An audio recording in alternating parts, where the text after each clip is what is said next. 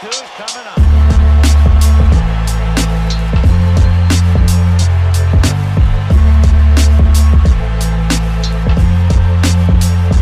Welcome to the Bat Flip Crazy Podcast with your host, Toby G.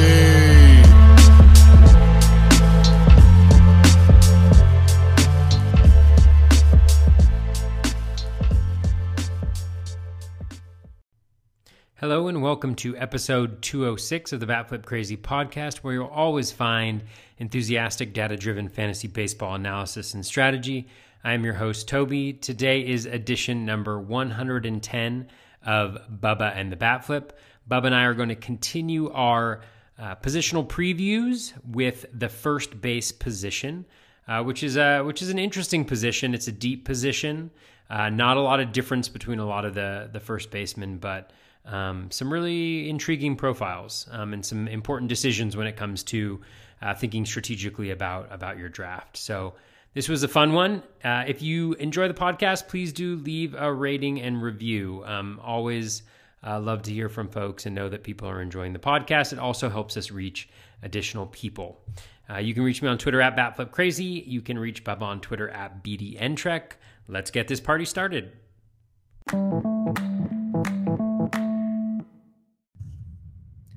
And welcome back, everybody, to another episode of Bubba and the Bat Flip, episode 110, continuing our positional previews for the 2022 fantasy baseball season. Heading over to first base, a fun position as always. It was fun reviewing it. It'll be fun previewing it. It will not be as long as the catcher's episode. No, it probably will be, but it's not because, the love for catchers isn't quite there. But we'll get you covered. Normal rundown, like top 10 ADP, some longer shots, some ADP, some awesome listener questions, and much, much more. You can find me on Twitter at BDNTrek and my co-host, as always, on Twitter at BatFlipCrazy. Toby, how we doing, man?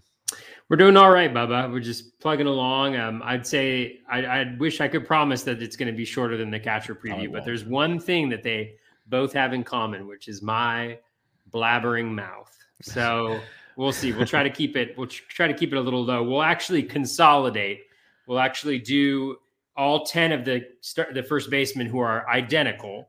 And we'll just do those as a lump, and then we'll tackle the guys who actually have maybe like a little bit of character, a little bit of differentiation between the pack. So, yeah, your tweet about that was so funny because there is like just a wheelhouse of so many like such similar profiles. It's funny at the position, so it makes drafting interesting, like we've talked about before. So we'll definitely get to some of those as well, but. Yeah, you knocked out 2 catcher podcasts last week. We have first base this week. I don't remember what position we have coming up Sunday night as our guest on the Toolshed podcast. But we're third base. Third base. I guess we mixed it up because they wanted us for catchers too, but we said I think enough's enough. So, man, this is going to be a busy fantasy baseball weekend. It's like on Friday night there's the PitcherCon poker, and then on Friday morning, I have my panel with now we can talk about it. Chris Welsh and Nando DeFino. Sorry, Nick, for ruining that surprise last time. And then Bubba, when's yours happening? I'm doing mine. You're probably listening to this show on Wednesday at 6 Eastern, 3 Pacific with myself, Joe Pisapia, and Matt Williams. So we'll be dropping that one as well. So I'll get that Wednesday. You got yours Friday. We got another show Sunday night. And I always have way more other shows to do. So it's going to be a fun-filled week. Yeah, it's going to be awesome. So should be a lot of fun. All right. But keep on the lookout for that. Again, go to PitchCon on pitcherlist.com. They have a link to it this year where you can donate and all that good stuff, plus all the links to the videos. And it's more consolidated this year because I know in years past, it was like there's a StreamYard link for like the first half of the day and the second half of the day. And so it seems like there's only like one link a day, so it'll make it a lot easier just to watch. You don't have to like move around and see things, so that'll be a ton of fun as well. Yeah, and I probably won't be there because I never make it to the pitcher list or PitchCon poker night on Friday night for the presenters, but Toby goes, and Toby usually wins, so we'll see how that goes. I win 50% of the time. Yes, one for 2, I think, of the time or 1 works for all 3. the time. I can't remember. Yeah, I think that's pretty good ratio. Maybe the only victory I ever get. But the good news is, like, for the next 10 years, I can just be like, I win like 25%, or I win 20%. You can say sounds you won. pretty good. That's all that matters. So I am a winner. You are a winner. You're a winner in my Thank you. books. So that's all that matters. So let's go. Let's go to first base here. Lots and lots of fun. Real quick, though, let's talk strategy at the first base position. Obviously, catcher has a different type of strategy because you want to go early? Do you want to wait? 2 catchers, so on and so forth. First base, like we talked about in the review, and we'll talk about again, it's some top-heavy studs, then it's kind of different groupings that kind of drop in drafts. Like you have like 2 or 3 guys together, then a drop 2 or 3 guys together, so on and so forth. How are you attacking first base? Yeah, we have some questions, some really good listener questions too on this kind of strategy piece. I think, first base is kind of just a perceived value, I should always call it, because we don't know whether it'll end up being a value. But, it just seems like there's a lot of guys who are pretty good where they're going ADP wise. And I think the major strategic question you have is, do you pay up? Like Vlad Jr. is kind of in like a category. I'd say, yeah, Vlad Jr. is kind of in a category on his own. I mean, Freddie Freeman belongs in there as well, just because of the kind of history and batting average and everything that he contributes. It's actually like a fairly interesting comparison with Vlad. Obviously, Vlad has some more power. But then there's just that like chunk of first baseman, Pete Alonso, Paul Goldschmidt, Matt Olson, even Jose Abreu, I would count in that are kind of like have a little bit more of a track record. Maybe you're expecting a little bit more production, but you also obviously have to pay up for it. And while they don't seem like they're bad picks per se where they're going, certainly there's a lot of depth to the position, which we covered in the review. And then there's like that chunk of first basemen starting with Josh Bell, Jared Walsh, Joey Votto, Rhys Hoskins, CJ Cron, Anthony Rizzo to a lesser extent for me, but like Trey Mancini, there's just a bunch of guys who are kind of all in there together who are going to give you, depending on which guy you go, like either, kind of somewhat subpar batting average to somewhat above par batting average with like 25 to 35 home runs. And like, literally they're just like puzzle pieces. Like, oh, you want the guy who has a higher average like Josh Bell? Well, he's probably going to hit you like 5 home runs fewer than Rhys Hoskins, but Rhys Hoskins going to hit 240, And so just really like a group of guys that are there that are just, I don't mind pretty much all of them where they're going in the drafts right now. And then later on, there's a lot of potential guys who could jump up into that range, or maybe even into the more elite guys, depending on what the ceiling is, like, Dahlbeck and Lowe and Belt and my favorite Yuli Gurriel. So it's an interesting position. It's super deep, and it's one that you really should think about before you draft about how you want to handle it, because I think, I think that can dictate like a lot of, I don't know how the draft generally plays out, especially in that kind of like middle 100s round where all those other first basemen are going. So just doing that value proposition of, do I want, a Goldschmidt and a, whoever the outfielder is there, or do I want the outfielder who's going at, pick 55 and the first baseman who's going there, and just kind of doing those types of, internal conversations about which approach you want to take. And I don't think there's a right or wrong approach necessarily. I've definitely been much more inclined. I haven't taken any of the top first basemen yet. So I'm more inclined towards that kind of middle of the pack, group. But I think either way you tackle it, you just got to be thinking about how that sets you up, as you build your roster out, and, the usual discussions you have to have with yourself, or maybe you like just sit in your bed at night and you think about these types of things. You just draw all the different scenario charts. If I pick A, I got to go to C. If I pick C, I got to go to D. And the graphs just start forming, like Jenny Butler wrote about actually in the FTN draft guide, like the different flow charts. It's really genius strategy. I know Ryan Bloomfield's talked about it a lot too, is kind of planning out your draft picks, kind of, if you pick this player, then this. And, every position technically as a team building situation, but like you said, first baseman is a big one, like, because outside of a couple guys, you're not going to get a ton of steals usually. Like you'll get a few, but not a ton. So you leave those for the outfield and the middle infield more often than not. So you're looking at these guys, like you said, especially if you wait. Do I want the power guy? Do I want the batting average guy? Do I want there's different pockets for what you're looking for, and there's more than one of them, which is nice. You don't have to kind of like force your hand type situation. So like if you want to go third baseman early because you don't like the later third baseman, we can go later first baseman, or you can get a decent first baseman early and get another first baseman as your corner infielders. You don't have to mess with third base. There's a lot of good options there. I'm with Toby. Like I think I have like one Freddie share, maybe. I don't know if I even have a Freddie share. I have a Vlad share now. You have a Vlad share. Because you wonderful people in the Battle of the Podcast leagues let him drop to number 12 overall. You geniuses, you overachievers, you. Toby's drafting right after. He's at 13. I'm at 12, and he texted me and goes, "Man, that's crazy! Like basically crazy that Vlad fell to 12." I said, "Yeah, I spent 10 minutes searching news because I wanted to make sure I did not miss it. Because the day before I saw him sprinting and getting ready for the season. I'm like." Yeah, best shot of his life again. Yeah, like Rob Silver's tweeting things out, all excited, which means a lot, coming from Canada when it's that cold to tweet like that. So that was good. I was shocked. I didn't know what happened, so I couldn't pass it. I almost took Bryce Harper, thinking there's something weird going on, but I took Vlad. I'm like, we're taking Vlad. We're building around Vlad. But the thing is, when you do that, now you already like the whole point of taking hitters early is to get the 5 categories, to get the steals and all that kind of stuff. Well, obviously with Vlad, you maybe get 5. If you're like in a good year, you're gonna get 5 or 6, but I'm not counting like any really from Vlad. That's not my goal with Vlad. I want 40 plus home runs, hit for average, do those things.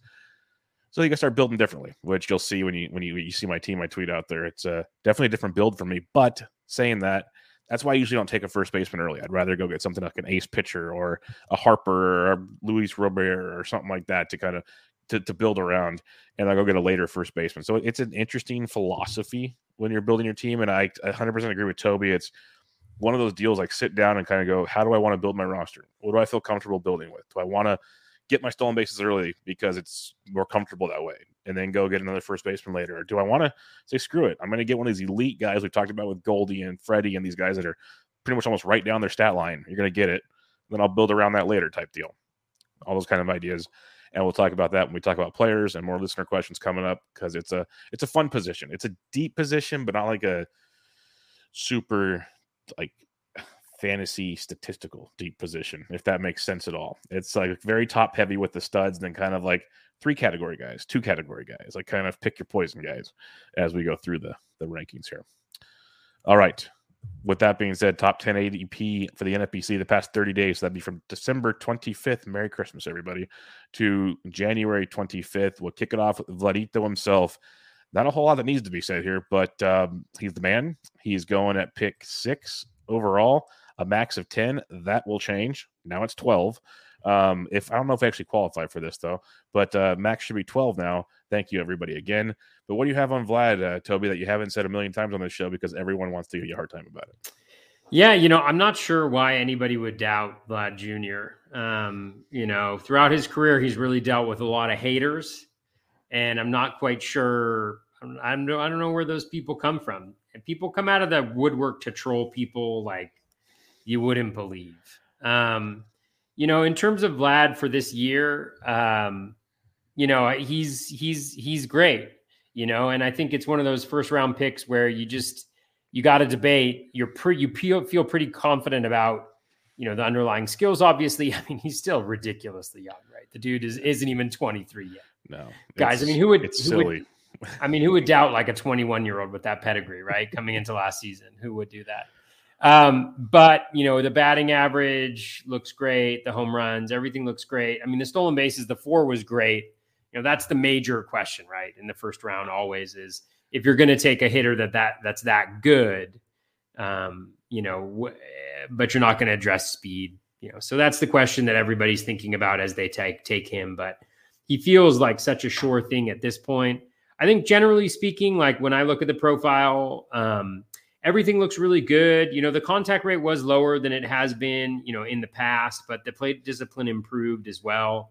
And the in zone contact rate was right in line with his career average. So he's swinging at better pitches and, he's making good contact with them. Obviously the quality of contact metrics were through the roof last year, which was one of the doubts that some people had heading into last year. we did see some massive drop in his ground ball rate, 10% drop in his ground ball rate. It'll be really interesting to see like over this year where that ground ball rate settles, because, you know, oftentimes when you see those pretty significant drops in ground ball rate, oftentimes you see a little bit of regression back to the mean after that. So I wouldn't be surprised if he's in like the 46 to 48 range, you know, after this year, where there's been a very clear change in his batted ball profile to being less ground ball heavy.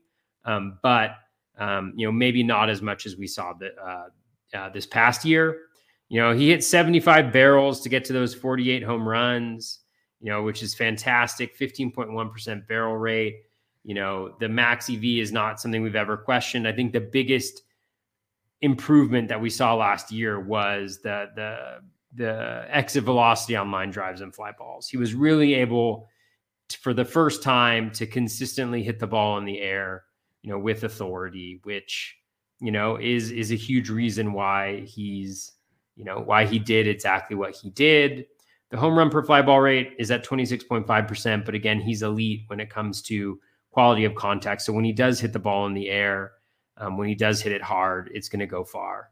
So this is just a really long-winded way of saying the projections love him. You know, they have him as a top 10 guy, you know, no problem. Batting average is lovely. Home runs are probably going to be lovely. Their runs and RBI are going to be lovely in that lineup. So it's just a question of, you know, the speed and whether you feel comfortable grabbing him here and then grabbing some speed later, you know, and it's not always that easy, right? Because you also have to think, especially this year, okay, well, at some point in the next couple rounds, I probably want to grab a starting pitcher. And then in the next couple rounds to a few rounds, I probably want to go after, you know, a top end closer potentially. And so you really have very few selections early on in drafts, depending on how you build your team, obviously, where, you know, you have to figure out what type of a base of hitting it's going to get you. So that was long on the number one player. I'll try to keep it short, but that's what I'm getting at. Yeah, no, he's awesome. He's very, very awesome. And like you said, it goes back to kind of how do you want to build your team. And I feel like I've attacked stolen bases in that league well, but starting pitching has a lot to be desired still. So it's kind of like you have to sacrifice something. And we've talked about it on this show and other shows that the starting pitching pool feels deeper than usual. Might not be with the elite players, of course, but deeper. So you might be able to go that route if you want, if you feel comfortable with it. But it does make it definitely interesting. But what Vlad does outside of hitting 40-plus home runs, potentially in 100+ in runs and RBIs, which is great, it's that batting average, like over 300. The projections, like you said, love him. He's one of, I think, just like 5 or 6 guys maybe projected over 300. Not many guys over 300. And there's a lot to be said about that in this world where like 250 is not horrible anymore. So you get a guy out there hitting 300, that can be tremendous as well. So he's awesome. Like you said, he's 23. We probably still haven't even seen the best of him yet, which is potentially just insane to think about when you look at it. And you mentioned like the contact skills. It's really weird looking at his stuff here because his contact is down and everything compared to like league averages, but it's just a testament to how good he is he doesn't chase that much. And when it's in the zone, he swings aggressively, like often. His like zone swing is way above average. His O swing's like slightly below average. So he's a patient guy, unlike his father, who just swung at everything, which you'd kind of expect, you know, to run in the family type deal. That's how he learned. But it's impressive to see the discipline he shows you in the zone for a 23-year-old. Like we talk about Juan Soto's discipline, Vlad is another one of those guys. It's pretty crazy to think about those two guys getting the job done like that. So kudos to them as they continue on their mission of domination here. All right. The second first baseman off the board at pick 23 overall the past month is Freddie Freeman. As you mentioned, he's a good ball player. He's just another guy that he'll get a few more steals than Vlad, but the power won't be quite as much as Vlad. We don't know where he's playing, which is another thing as well. But it's one of those guys you can almost just pencil in, 25 to 30 homers, close to 100 runs, close to 100 RBIs, maybe like 90 to 100 in both of those. Pretty solid batting average. It's one of those, if you want to take the chance and build around it, it's not the worst thing. Yeah, I mean, he's great. Last year was a lot of the same for him. The RBI were down slightly. I will say the BABIP was also down slightly. Like his career average is 339. He was at 321, which was on the lower side for him, yet he still hit, 300. The interesting thing, I don't know if it's a concern. I feel like he battled some injuries last year, but he had a 43% ground ball rate, which was a pretty big jump, about 6% from his career average. The last time he had a ground ball rate that was above 40% was in 2011, just to give you a sense of, kind of how out of character that low ground ball rate was. So depending on the way you view it, you could either see it as, the ground ball rate went up. Hopefully this isn't a sign of things to come, or maybe it's a sign of things to come, which would hurt the power a little bit, and the batting average potentially, because he's always been a super high line drive guy. He's been one of the few guys that you can really count on that consistently high line drive rate from. Or you could also view it as, well, you want to know something? He still crushed things last year with a high ground ball rate. Maybe he's fully healthy this year. He gets it back to the normal range. And then you're talking about a guy who's hitting, 35 home runs instead of 31 home runs. I'm kind of interested to see over the course of the season how that ground ball rate went. So I'm just going to pull up my lovely rolling average graph right here, and hopefully it will load soon.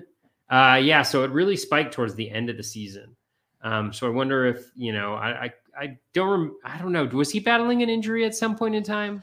I feel like it, Probably, but maybe not. I can't recall one. I can look it up while you talk about him, but he's usually getting banged up with a hit by pitch or something all the time. But let me look into it for you and see what I can find. Yeah, I mean, it's just it's a little bit noteworthy. It's the highest ground ball rate. His last 40 games, that stretch of time was the worst 40 game rolling average ground ball rate that he's had in many years, although it looks like in 2018 he had something similar. He had something similar in 2018, so not that long ago. It doesn't seem, that it's kind of out of the ordinary, but not that out of the ordinary. So that would be my one little concern, but he's a professional hitter. He's still really, really good. I think he's fine where he's going right now.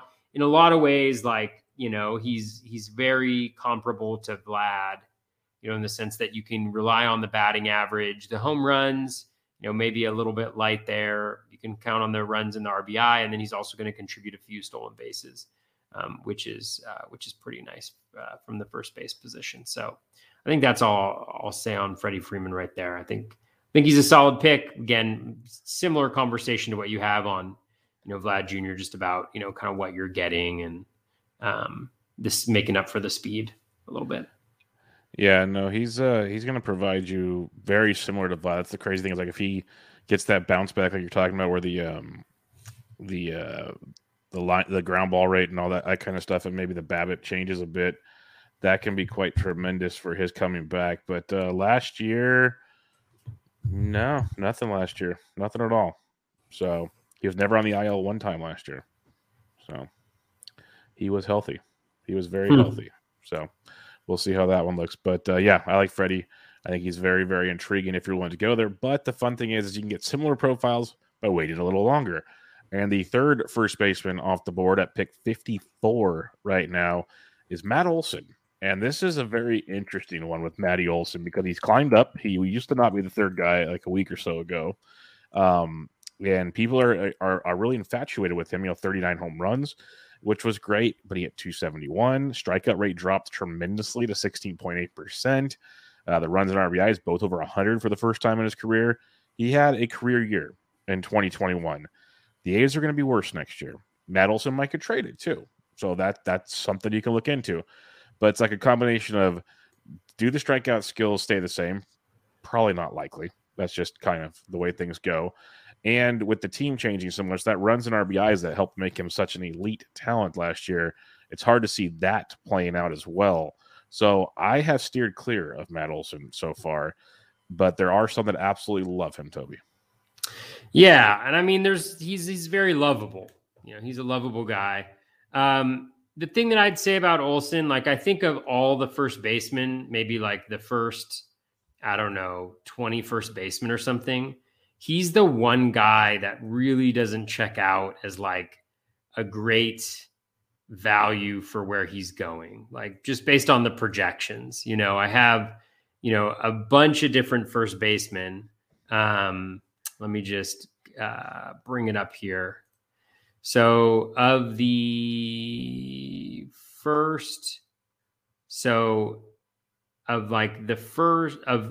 first base is just, getting you a ton of value. And he's one of the few guys that actually isn't worth what his ADP is at the moment. Although I have his ADP in my spreadsheet as 50, and I think he's at like 56, at least in the last 2 weeks or something like that, 54 in the last 2 weeks. He's the one guy that I'm a little skeptical on. I think one good, from a process standpoint. So last year he had a 78.6% contact rate, which was the highest of his career, which is fantastic. It was a 10% increase from the shortened season, but only like a 3.5% increase from, 2019. And so when you look at the strikeout rates, it's like contact rate of 78.6% and then a K rate of 16.8%, right? So slightly better than league average contact rate, way better than league average K rate. When he had a 75% contact rate, his strikeout rate was 25%. When he had a 74.3% contact rate, his K rate was 24.7%. So I feel like even if he's able to maintain the contact gains, which I'd be surprised if he were able to maintain them, at such an elevated point to his career, I think you're looking at more of even like a 20% K rate or a 21% K rate guy, as opposed to the 16.8% K rate. So I don't believe that the batting average will stay in those 270s. I think, his career average is 252. I think maybe slightly elevated from that, which is what a lot of the projections have, 257, 258. I think you're looking much more at that. And then when you think about the fact that you're totally lacking speed, from this guy, then that, for me, that's kind of like, well, I can get home runs and RBI later. Like if you look at like a guy like Josh Bell, who's going a lot later, your batting average is going to be higher with a Josh Bell, most likely. You're going to lose 10 home runs probably from Matt Olson, but you're going to have probably pretty similar runs in RBI from the guy, like given he's hitting behind Juan Soto, and so that I think is like the conversation that's important to have. And for me, Olson really is the guy who just kind of stands out as not being worth the pick. Obviously, if he replicates what he did last year, of course he's going to be worth it. But, having career highs across the board does not feel like something that's super sustainable. I also wonder, like with the K rate, I don't want to like push my luck on this too far, but I just wonder if he's another like one of the 3-2 count guys where you just have like, crazy better luck. You nailed it. You nailed it once already. I know. That's why I don't want to like go back to it. Because what if I'm wrong? I can't remember what player it was, but you nailed it. It was Jose Berrios. Yes. It was Jose Berrios. Yeah. So let's see. In 3-2 counts. So his K rate, the lowest K rate he had in his career was in outside of the 5 plate appearances he had in 2016 with in 3-2 counts was last year. 22.8% K rate in 3-2 counts compared to 28%, 28.9%, 32%, and 43.5%. He also had his highest walk rate in those counts last year as well. So he had his walk rate was 36.2% and his K percentage was 22.8%. And then for his entire career, can we just do that? Can we do his career? Anyways, I'm too lazy to do that. So like these are the types of things where, again, it's not going to work out with every single player, but like, it's kind of, I think it just shows how like one little thing like that in 3-2 counts, you have your best year ever can result in having your lowest K rate ever and your best batting average ever. And it's not necessarily something that we feel like should continue. And I know I've had some like back and forth with people who maybe think that like, oh, well, it's not luck. Maybe it's a change in their approach. And I'm pretty skeptical on that, honestly, because I'm just pretty skeptical because you have to have a pretty significant sample in order to determine whether it's an actual skill change that person is developing. And you don't get enough plate appearances within a single year in order to get that, right? You're probably getting, I can't remember what Olson had, but like 120 or something like that in a 3-2 count. And so you have to look at that broader sample to really get a sense of what they should be doing from a skill perspective in those counts. So again, very long, but I would expect the batting average to drop, the K rate to increase. And as a result, like, I don't see why you draft Matt Olson. Yeah, it stinks because like last year, last couple years, I've been pounding the Matt Olson drum for where he was getting drafted, which obviously isn't pick 54 overall. He was more like 1 to 150. It felt like, so it felt much more like doable. On my rankings I have out so far for first base, I have him as my 8th first baseman, and I got lambasted all over Reddit. Reddit was furious with me having him at 8th overall. And I think they can't read because I explained why I have everybody ranked where I literally wrote a paragraph on each frickin' guy. But I like Matt Olson, but I'm also realistic. Like you mentioned, the things that could lead to regression, which now makes him like I have Josh Bell 9th. Like they're right next to each other. I see a lot of similarities in those two guys. Like, and you even look at, you can look at Joey Votto and you can see similarities there. If Anthony Rizzo gets to the right spot, maybe CJ Cron, like Olson fits into that group you mentioned earlier of potential first baseman so much better, which is still a very good first baseman. It's just his ADP is so much higher now where taking him there, and it could work out great. Like Toby said, maybe he did make a change. Maybe he did. But, if you said maybe someone made a change for all your picks, you're never going to win a league. I hate to break it to you. Like, because they're not all going to make a change. It's going to backfire eventually. So you just got to make the decision. If you're a believer, like I know Carlos Marcano, amazing analyst. Congratulations to Carlos, nominated twice for FSWA awards. He loves Matt Olson. He's done research on Matt Olson. He believes in Matt Olson. Well, he's not a stupid guy. He's a very smart guy. So if he thinks that's what it is, more power to him. I'm going to be on the trepidation side of things on this one. So love Matt Olson. Kind of hope he struggles a little bit this year so I can get him cheap again next year. But that's where we are on that one. Now, if he gets traded to, like, say, the Yankees, things get a lot more interesting.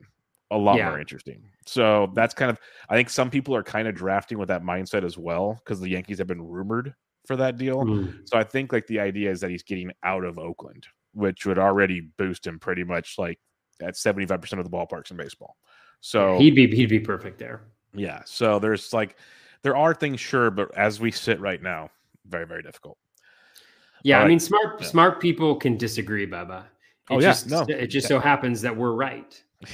Well, I don't want to get into life situations, but I wish we had more conversations in life that we could disagree on and still be friends. That would make life so much better these days. But the 4th first baseman off the board is Paul Goldschmidt, who was going 3rd for a long time. He's going to pick 56, just a couple picks after Matt Olson. And we talked about on the review podcast, Goldie brought it last year. 31 homers, 12 stolen bases, 102 runs, 99 RBIs, 294 average. If you just like go back and look at his seasons, he's pretty much been like a 290 plus hitter almost every season. He's hitting you 30 plus home runs, 4 straight full seasons, 5 of the last 6. He's driving in runs. He's scoring runs. He's even adding steals. Like they kind of disappeared for a couple seasons, but he had 3 double-digit stolen base seasons from 2015 to 2017. Stole 12 again last year. Like he can sneak in 10 plus steals. Like legitimately, the stat line he brought you last year should be going with Freddie Freeman area in the grand scheme of things. In my mind, if you believe in Freddie Freeman, Goldie should be up there. People don't believe, I think, in Goldie. He's going to be 35 this year. He's getting older. Ballpark still isn't the most conducive to offense in St. Louis. That's a big thing there. But he showed he could do it last year. It'll be his 3rd season there now. The lineup keeps getting better around him. You have Arenado, you have O'Neill taking the next step. There's stuff going on in St. Louis. I love Goldschmidt if you're willing to take the chance. I'd rather take Goldie than Olson. That seems pretty simple in the grand scheme of things, but maybe not. But I'm a Goldie fan. I don't have any shares yet because people take him earlier than I want to. But he'd probably be, if I'm taking a guy early outside of the Vlad thing we talked about earlier, he'd probably be one of the first ones I'd be willing to take. Yeah, I think that's fair. I mean, he's a little bit different in the conversation. I'd actually think of him similarly to Freddie Freeman in some ways because, in 2021, he stole 12 bases, which you're like, that's fantastic. Let's do it again. But, at the same time, like he only had 3 in 2019. He only had 7 in 2018. His projections are like 7 or 8 stolen bases, which I think is more reasonable, which is kind of more in the kind of Freddie Freeman range of that. But, you're also getting him later in the draft. That's not to say he's as good of a hitter as Freddie Freeman is necessarily. I mean, he's close enough, but just there's like at least a little bit of a conversation about the stolen bases that he provides for you. But the consistency, like we mentioned in the preview pod, is just remarkable. Again, you throw out 2019, 294, 304, 290, 297, 297, 321, 300, 302, 286. Like you take every single one, you take all of that, right? Like you take every single one of those batting averages that he's had, except for 2019 in like the last 10 years, quite literally. So that's fantastic. The hard hit data, the plate discipline, the contact skills are all so similar to what they have been. The max EV is great. He's actually striking the ball more consistently. The barrels, his highest barrel rate ever in 2021. So he's really, really solid. And I think it's, I think he's a really solid pick right there. I mean, I don't think it's a terrible thing to like, especially if you start off with, pocket aces or something like that. I don't want to go down that road too much because that's like my thing. But like, if you start out with something like that and he's your first or second hitter that you're grabbing, you feel kind of good with the fact that you've built yourself a pretty solid foundation, consistency, batting average, little bit of stolen bases. You feel pretty good about the counting stats and the home runs are all right as well. So I like him in that, in that kind of sense. So Goldie's really nice. I agree that if I probably went with a first baseman in this region, I'd probably go with him. Although I do have like a little bit of a soft spot in my tummy for Big Meat Pete, the polar bear.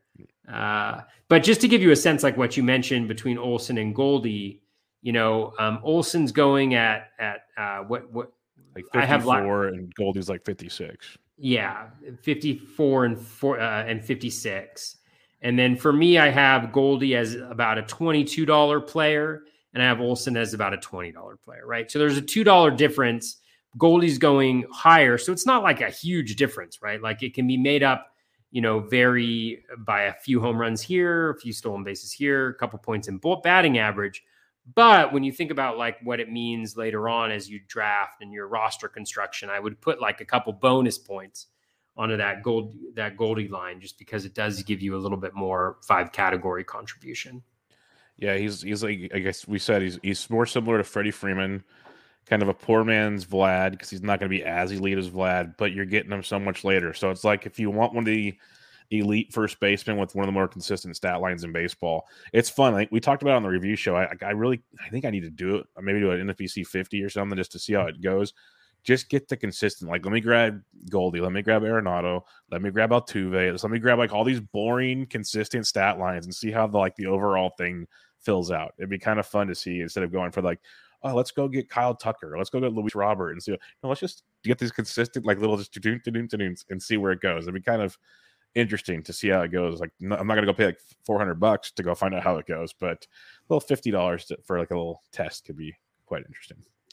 All right, the 5th first baseman on the board, Toby hinted at him, going around pick 64 right now, Big Meat Pete, the polar bear, and he has a fun one because like we kind of talked about consistent steady eddies for the most part. Then you get to Pete, 37 homers last year, he had 53 in 2019, the big season. We talked about it in the review show. He hit 262, he hit 260 in that big 2019 season. The strikeout rate dropped really nicely last year, kind of like Matt Olson did, but actually even not as big a drop as Matt Olson, kind of a maybe more believable drop in this one. I think what we saw last year is more like the consistency we can see with like Pete, 35 to 40 homers and whatnot, with the chance of a ceiling, which is really nice. So that's kind of the difference between the Goldies in this area. Like you said, is okay, I can go get me like my 30-ish homers or whatever. Not as good of a batting average probably as the other guys. But if I want to try to get like 50 home runs, this is one of the guys in fantasy that can go get you 50 home runs. Yeah, I mean, Big Meat Pete, like, I've never drafted him on a single team. I've never drafted him, but I'm not going to lie. Like, I know batting average and stolen bases are, like, what you should be focused on, right? Because the other things, they're available later on, right? And there's some other things. But the thing about Pete, I'm a believer. Like, I think that this guy is just a really good hitter. Like, I think the batting average, is solid enough. Like, I think, he's cut down the K rate, like you mentioned. Again, I think there's luck there. 76.7% contact rate, which is slightly better than league average, and he's down at 19.9%. I think the projections are right here where they have him like between 21.4 and 22%. I think that's much more likely to be the case, with league average around like 23.5, 22 seems more in line there. But even with that, like, it's a decent amount of contact, that he's making. He's absolutely crushing the ball. We know the max EV is lights out 118.4. Barrels, he had 65 barrels for those 37 home runs. So a little bit down. Maybe earned or deserved a few more home runs there. But the dude can just hit. He's got a good plate discipline. Hits the ball in the air a decent amount. Like, I just love everything. Like, if I were to be like, he's like a guy where I'm like, man, I could make this pick and he's going to be good. Like, I have no doubt he's going to be good. Got no doubt he's going to contribute. Whereas with like Matt Olson, I'm like, he could hit 230.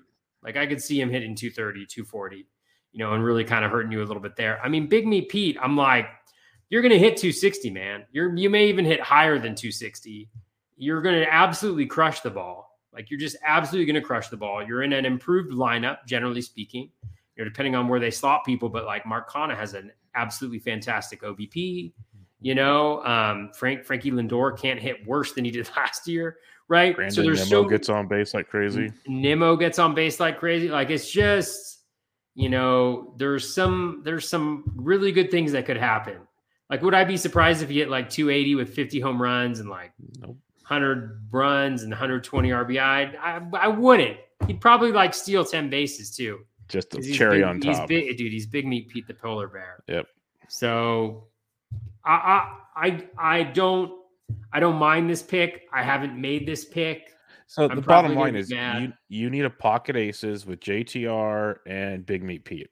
Oh, man. That's what you need to do. You need to focus on this. Well, Big Meat Pete falls to me at like 70, pick 70 when I'm doing that. Like, I might grab him there. I mean, he's the 38th ranked player. ADP That's pretty good value. Was 66 when I did it. I mean, over the last 2 weeks, he's at 71. So he's falling in drafts. Yep. So that might be a little bit intriguing because 38th best player, you're getting a tremendous amount of perceived value there, like in terms of the differential like between his ADP and his rank. I mean, $22, he's right ahead of Paul Goldschmidt, but going 15 picks later, I mean, that's pretty juicy. Yep. It's going to be fun. I can't wait till I see that tweet come out where Toby takes Big Meat Pete. It's going to happen. I can feel it coming. Oh, dude. Unless someone just wants a lot of money on the line. I'm just going to Big Meat Pete it. But the thing is, if for like an overall, that's the kind of guy. That's the kind of dude for an overall, because if he hits that 50 home run mark, it's like when you look at later round picks, like I started digging into like post 200 draft picks just in general. There's a couple, maybe 30 home run guys, a lot of 20 home run guys. Ain't no 50 home run guys. So, and I know Pete's not post 200, but that just shows you the gap. Like in home runs that you say you can get home runs later, you can. You're not getting 50 home runs later. So it's a big difference how it works out. But that's kind of the risk reward of the situation. And I know yourself, and I usually am too, as I'm more of a risk guy later in the draft. But you might have to pay for some Big Meat Pete. That's just the way it's going to go. And one thing to consider too is with the dip in power from last year, home runs are much more valuable. So like Big Meat Pete goes out and hits 50 home runs. Now 80th percentile in a draft and hold at least, I think is 310 home runs. So you're talking about a guy who's getting 1/6. He's getting you 1/6 of the way to 80th percentile if he gets that. I mean, we're speculating here. We're speculating on 50 home runs. That leaves 12 other offensive spots to get the 5/6. I mean, I think 13 spots, right? I have 14 hitters. Yeah, 13 spots. 13 spots. That's pretty good. I mean, like, pretty good. Just throw in a couple Miles Straws in there, and you're still in good shape. Yeah, I'm telling you, we're starting to build. Get Adalberto Mondesi. Hey, there you go. I mean, I saw you drafted him. Adalberto's going 30-70 this year, dude. Yep. I mean, because I drafted him. That's what I was saying. You drafted him, so we saw it. It's my one Adalberto Mondesi share. I got him at 73. Pick 73. I mean, at that point, I'm like, play 50% of the games. Yep. And, you know, well, and we've said it before. Is I think people get mad when we say comments, I guess, or anybody says comments, I guess, but he's perfect for a DC because you drafted 2 or 3 other basemen. He's hurt, put another guy in. It's true. It's not like you don't have to go to the waiver wire and hope, you know, so-and-so is on the waiver wire. Like, you have other guys you could throw in there. It's the perfect storm for having Mondesi. I mean, the guy stole 17 bases in 126 at-bats last year. It's crazy. If he gets to 300 at-bats, he's stealing 30 bases, people. His pace and he's going to hit insane. 10 home runs. I mean, and he's so fun to have on your team because it's like, when he goes off, it's awesome. Oh, dude, you're just like, you check the box score every day. Like every time you're like on your phone and he's up to bat and he gets on first, and you're just like, oh hell yeah! And you're like, just think nobody else in front of him. He's getting second. He's getting third. Like, just think about this. He's projected by the BATX ATC to play 120 or 121 games, hit you 17 or 18 homers, and steal you anywhere from 38 to 42 bases in only 120 games. That leaves you 42 other games, 6 weeks of baseball for a replacement player. So you could potentially get like 30, 50, 30, 60 out of that position if you draft it properly. Bubba, here's the deal. All right. In one of my DCs, which I will name Adalberto Big Meat. Oh, do it. I'm going to get Adalberto. And wow, it's going to be tough. I need them both to fall. You can call it Jam. JTR for JTR, Adalberto, and Big Meat Pete. Jam. I'm going to do those. I'm going to rock that, dude. Just punt pitch. Oh my God. Those opposite. Two on the same team, Adalberto and Big Meat Pete on the same team. That is the team I will root for. When Toby wins the DC overall with that team. Just remember that. God. Yeah. Holy. Okay, I'm reining us back in. 6th first baseman off the board here at pick 88. So we're taking a jump, basically 24 picks from Pete Alonso. A little less than 2 rounds in a 15-teamer, 2 rounds in a 12-teamer, of course. Jose Abreu, pick 88 overall. And he is another one of those kind of goalie types, the just epitome of consistency. Not going to hit for the average of a goalie. He's going to hit like more like 260, maybe run into a 270 if things click right these days. But he's going to hit you. He's going to get you another big power season, potentially like the 30 home run range, more often than not. And what Abreu does so incredibly well because of that Chicago White Sox team drives in all of the runs, all but 2 seasons, one of which was the 60-game 2022 season. So all but one regular length season, he has had at least 100 RBIs, which is pretty crazy. That's 6 of 7 seasons, over 100 RBIs. Usually gets you 80-plus runs scored, but the power is there, average is decent, and he plays a lot because he DHs and plays first base. He's played over 150 games in 5 of his 7 full baseball seasons. This guy literally is the pencil it in, let's rock and roll, this is what you're going to get. So, again, and he's boring. People just don't want to draft him. He fell to 99 in our Battle of the Podcast draft. He's a stud, an absolute stud, but people just kind of like he's old. They don't want to deal with him, but as long as that DH is there, I don't see it being a problem right now. Yeah, I mean, I think he's super interesting to me. I mean, another guy that I haven't drafted yet, but I just feel like is in for a really good year. We talked about this in the review pod, but there's so many similarities between last year and 2018. You know, in 2018, he had his second lowest batting average at 265. Last year, he hit 261.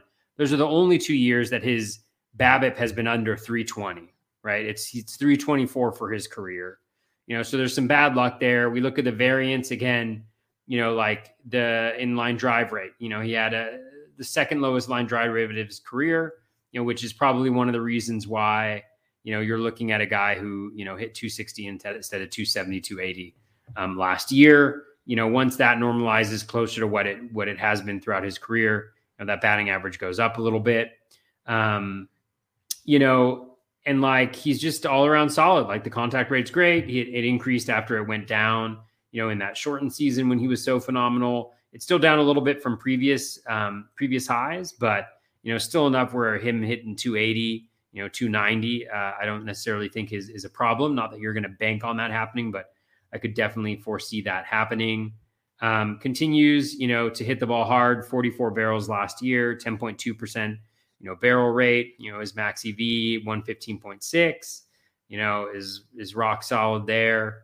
So again, I think there's a lot to like about Abreu. I think you can look for, similar contributions to what he did in 2019, 284, 33, 85, 123. I think that seems, within the range of possibilities. If you look at ATC, it's even got him at 266, 31, 86, and 100. So you're just looking at a change in the batting average there to boost that up a little bit. So I think he's really good. He's very solid. The same conversation, like a broken record around first baseman. He doesn't have the stolen bases necessarily. And maybe he doesn't have the elite batting average because in his last 3 full seasons, 265, 284, 261. But, again, a rock solid pick, a guy who's going to contribute. You put him in there. You're not really worried about a total stinker. Like he's gonna do some work. Yeah, no, he's pretty darn awesome. Until it's like the Nelson Cruz thing. Until I see something weird take place, I'm just gonna keep trusting Abreu's gonna hit. He gets it done time and time again. So I'm with you on that one. The 7th first baseman off the board, going on pick 110, is Ryan Mountcastle. And I looked just for fun, like the last 2 weeks per se, since like news came out on the fence. It's 114. He's not dropping a ton. And he hit 33 home runs last year, hitting 255. Projections still have him for 31 plus. I know Andrew Perpetua did some research on the fence deal, and he's one of the guys that really doesn't get penalized a lot because his pulled home runs were just bombs, is what it comes down to. So we'll see how that plays out. But Mountcastle was a stud, rookie of the year type stuff, but I still have trouble grabbing him here. Yeah, I haven't grabbed him much. I mean, maybe it's the plate discipline. It's not ideal. He swings at pitches outside of the zone a ton, 41.5%. His contact rate's low, 70.6%. So there's some concerns there with the elevated K rate and the really bad, O swing, like close to like league worst O swing type stuff. But obviously he was really good last year. So the question is like, is he just one of these guys like, an Eddie Rosario, like a Javi Baez who can, and obviously El Garcia, who can be successful with that approach? I mean, if so, those guys have proven to be really valuable from a fantasy contribution perspective. So, again, like I don't mind it too much. I think there's a cap on that batting average right now because the strikeout rate, is so high, because the swing and miss is so high, the chase rate is so high. Obviously there's the Camden issue. We don't have a huge sample in terms of his home runs, again, so we can at least expect him to lose a couple. I think it's interesting that Steamer has him at the lowest. I know that Steamer has accounted for the change, in home stadium there with the 29 home runs compared to, between 31 and 33 for the Bat X and the ATC projections. So so we'll see. So I don't necessarily mind it because of where he's going. Is still, it's not super high up there. But when I think about like, him like versus like an Abreu or somebody like that, I'd rather kind of pay up a little bit more to grab an Abreu than I would a Mountcastle, just because we don't have the track record and because the plate discipline, gives me a little bit of the heebie-jeebies. But yeah. Yeah, like I like Mountcastle. I liked him last year for his value. This year's a little different. Like I have him as my 13th first baseman, kind of after that next glob of guys we talk about, because I feel like I can kind of trust what these other guys are going to put out there, which I like a lot more. Where Mountcastle, it seems like there's a lot of risk reward. The one thing I'll say is, like he is swinging a ton outside the zone, but his O contact's pretty close to league average, which is good. So he's making a ton of contact outside the zone, but. So he might be a bias type. We'll see. Time will tell. But is that good? Yeah. Well, the thing is, I am a Javi Baez fan, but that's because I've seen him do it multiple years. Where Ryan Mountcastle, that was his first full season in baseball, in Major League Baseball. So It's kind of the differences between the two. It's Baez has proven to me time and time again this is just who he is. And 1 year I've admitted 1 year it's just going to fall off a cliff, and that's going to be horrible. Mountcastle's 1 year could be now because we haven't seen it ever happen again. So it's like if he does it again this next year, well, I'll kind of reevaluate things. I'll be like, okay, maybe this is who the dude is. Like legit could be him. And one thing to think about, if he's swinging outside the zone, I have to look like, is he swinging more on the outside corner or is it more on the inside pitches? Because if it's outside, with his power, he could flick it over the right field wall in Camden. We've seen that ball fly out of right field. And that way the fence has no big deal with what's going on. I haven't looked at any of that stuff. I have no idea. But he's a powerful guy, so it's not like he gets like some people when they're just chasing all the time, they're hitting weak ground balls and stuff. Where Mountcastle's a big, strong dude, so I'm kind of curious to see how that kind of plays out going into this next year. All right, the 8th first baseman off the board. He plays first base, second base, and third base. He's picked 116 overall, and he plays for everyone's favorite team, the New York Yankees. DJ LeMahieu. He played in 150 games last year, which I would have lost a bet if he would have told me that, because he only hit 10 home runs, only stole 4 bases, hit 268. We found out now that he had an injury he was dealing with like all year. He's had surgery on that. He's supposed to be fine, but he's another one of those guys that I wasn't into last year. He was very high ADP last year. He's much more, I guess, formidable to people that do like DJ LeMahieu. I've just never been a guy that can just, I don't know. I'd rather have Jake Cronenworth or something else in that range. So I've never been in on DJ LeMahieu, but what's your take? Because if he's leading off for the Yankees, there's a lot of merit to that still. Yeah. Before I hop into the DJ LeMahieu, I just want to say there's a lot of pressure right now on Drew Morris.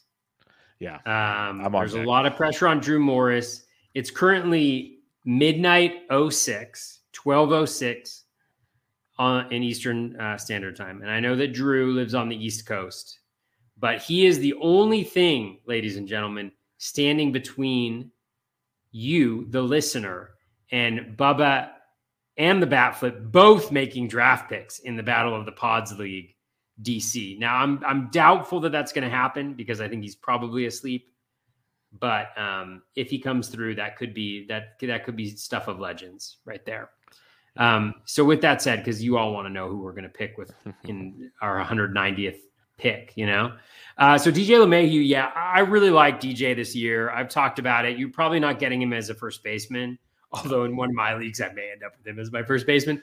You're probably getting him for third, maybe for second, or whatever. But, there's the triple position eligibility, which is beautiful. Like you mentioned, he was injured. And so not that we can just like discount entire seasons, but, let's take out last season. His batting averages are, 364 shortened season, 327, 276, 310, 348, 301. You get the point, right? Like this guy hits for a very high average. And like you said, if he's hitting for a very high average, then he's getting on base at a pretty good clip. He's got good plate discipline. The O swing has been better than league average in all of the last 7 seasons. It was down at 25.6%, last year. He makes a ton of contact. He goes the opposite way. He should have a decent, a pretty good BABIP, career 340. So if you say like, okay, the guy's injured, he's going to get back to that, let's call it a 330 BABIP, 320 even, building in some regression. It's going to be juicy. And, last year he had 679 plate appearances as the leadoff hitter, and he only scored 84 runs last year for the Yankees. That's not something that's going to happen again. That's one of those things that you should be on the lookout for, is when a guy, when the runs per plate appearance is just way too low for where they are. He's got Aaron Judge behind him. He's got Giancarlo Stanton. He's got whoever the number 2 hitter is. I can't even think about it right now, but it's probably Judge, right? It's should be. Is that what their lineup is? In the order a lot. Well, let's see. What are the Yankees? What does the Yankees lineup look like? It's always changing. Show me. So you got, LeMahieu, Judge, Stanton, Gallo. Come on. This guy's going to score runs like crazy. He better score runs by Stanton because Gallo's going to strike out, and then Gary Sanchez is going to strike out. Yeah, that's true. And then Gleyber Torres is going to knock them all in his MVP took Gleyber season. Torres too. I saw that. I'll take a Gleyber. I'll take a Gleyber for sure. But you look at even his career home run per fly ball rate is 10%. Last year it was 7.7%. So that should go up. I think you're looking up at least 15 home runs from the guy. especially with that short porch. I mean, it's built for having like a higher home run per fly ball rate than he's had, before. Like in his previous 2 seasons with the Yankees, at 19.3 and 27%. You add those 3 seasons together. I can't do the math in my head, but you're probably looking at like a 15%, plus home run per fly ball rate over the course of those 3 seasons. And if that's the case, like, sign me up. He'll give you a handful of stolen bases as well. I really love where he's going. I think he can make your team better in so many different ways, from the flexibility to the batting average to the runs. He's beautiful. Yeah, see, I agree with everything you said. That's why I need to just change my focus on DJ, like I did with Brandon Lau already in a draft. It's one of those deals, but I feel like there's always someone in my drafts that likes him even more than I do. And they're just reaching for DJ LeMahieu. So maybe that'll change in redrafts because DC people favor that position eligibility a lot more potentially. So maybe it'll be a little different in another month when I start doing some redraft leagues to kind of maybe get some DJ, because the runs scored I think is going to be very, very nice with him. I'm with you on that for sure. So I might have to re-examine the DJ LeMahieu part of my process in this one, because at first base, yeah, you're right. You're not drafting over first base. It's nice to have in case you have injuries or whatever. So like that you can slug them in there, but that's not the goal. That's not the plan when you're drafting TJ LeMahieu. All right, the 9th first baseman off the board, and in the last 24 hours, it has flip-flopped with number 10. So now the 9th first baseman off the board in the past 30 days is Jake Cronenworth, first base, second base, shortstop at pick 125. I love Rake. He had 21 homers last year, 4 stolen bases, 94 runs scored, hit 266. The projections still like him. Like they don't think he's that much power, but probably some more speed. That Padres offense is going to need some work. So that's going to be interesting because that overall team does not look as great as it could look. But I like what Cronenworth can do. And he was banged up off and on last year too, and still put up a rather solid set of numbers. That's why it's fun kind of comparing him and DJ LeMahieu for me. Yeah. He is interesting. I mean, I think the batting average is obviously, I think the batting average ceiling is a lot lower, than LeMahieu necessarily. The power, is pretty comparable. He hit 21 home runs last year. He had those 35 barrels. He's now got 25 home runs on 50 barrels, so, decent pop there. I know that we gave him a little bit of crap last year because it was just kind of like, I'm not sure exactly what he does super well, but he does contribute across the board. The runs and RBI are going to be interesting.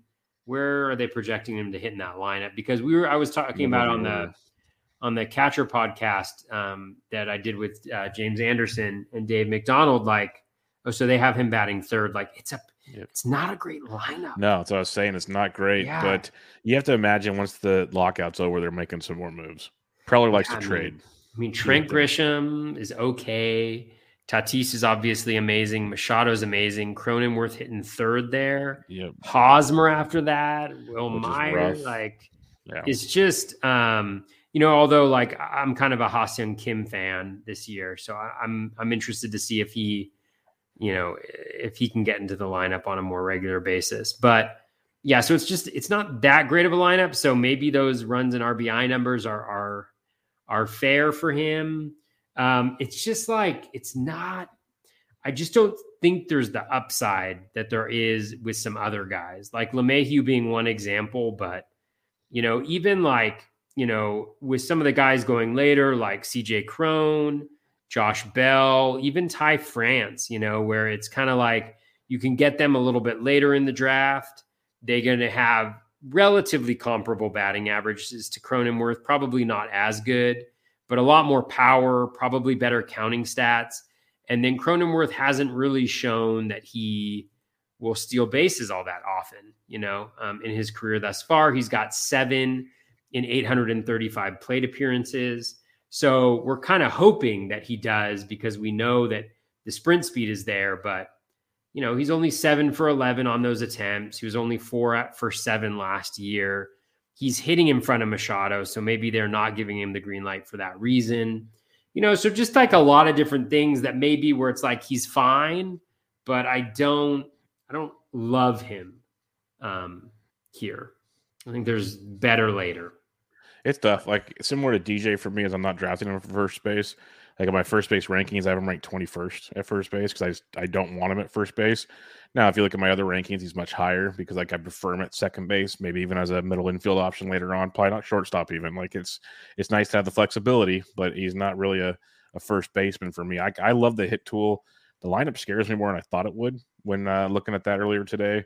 But I still think there's more to Jake there if they can just get the right. If he's hitting between Tatis and Machado, he's getting a lot of pitches to hit. So there's a little strategy to that as well by building him in the lineup there. But I don't know. It'll be interesting. I think we saw some really, really good spots from Jake last year. We also saw some slumps when he was banged up last year. Be interesting to see where he kind of pans out for sure. The 10th and final first baseman off the board in the top 10 here is Jared Walsh of the Los Angeles Angels of Anaheim, going to pick 126. Walsh is a fun one. 29 home runs last year, hit 277, 98 RBIs, struck out 28% of the time. So he's got that going for him. Massive BABIP as well, but that comes with hitting the ball hard. The projections still like him, 27 to 30 home runs, give or take. The average drops quite a bit, though, more like a 250 to 260 guy, which probably seems a little more reasonable, all things considered, because they have his BABIP dropping quite a bit to kind of even things out there. But there's no doubting how hard he hits the ball, how consistent he hits the ball. He barrels it up all over the place. There's a lot to like with him, but a massive ground ball guy that puts up that kind of production is pretty interesting, to say the least. Yeah, he's definitely interesting. I have not grabbed him yet, even though he shows up as one of the better values on the spreadsheet, or he did. It's interesting. I wonder if the BAT-X has him. Yeah, the BAT-X has him as has the worst projection for him. So I had like ATC and Steamer combined, and now I've added in the BAT-X for hitters and the BAT for pitchers, and definitely likes him the least from batting average and power perspective and, counting stats. Yeah, I mean, I agree. Like the batting average is definitely higher than I think it should be. The power is fairly legit. And I think one thing to think about, this I should actually check, would be like what his home road splits are. They're actually not that different because, Anaheim plays as the best left-handed power park in the baseball. I have seen in some places. And so, that's definitely going to help him out considerably. And I was listening to a podcast, and I cannot remember which one it was. Maybe I was listening to the stream that Justin and Dave were doing yesterday, but I think they were talking about Jared Walsh and his platoon splits. Like he has a really low batting average, I think. When he's hitting left-handed, yeah, he hits 196. But he has a decent amount of power. Let's see, what do we got? Actually, maybe I'm lying there. Maybe it was just last year then. Maybe it was last year. I was looking at his career. Maybe it was just in 2021 that was the case. But no, although hit 170, he hit 10 home runs though from the left side of the plate.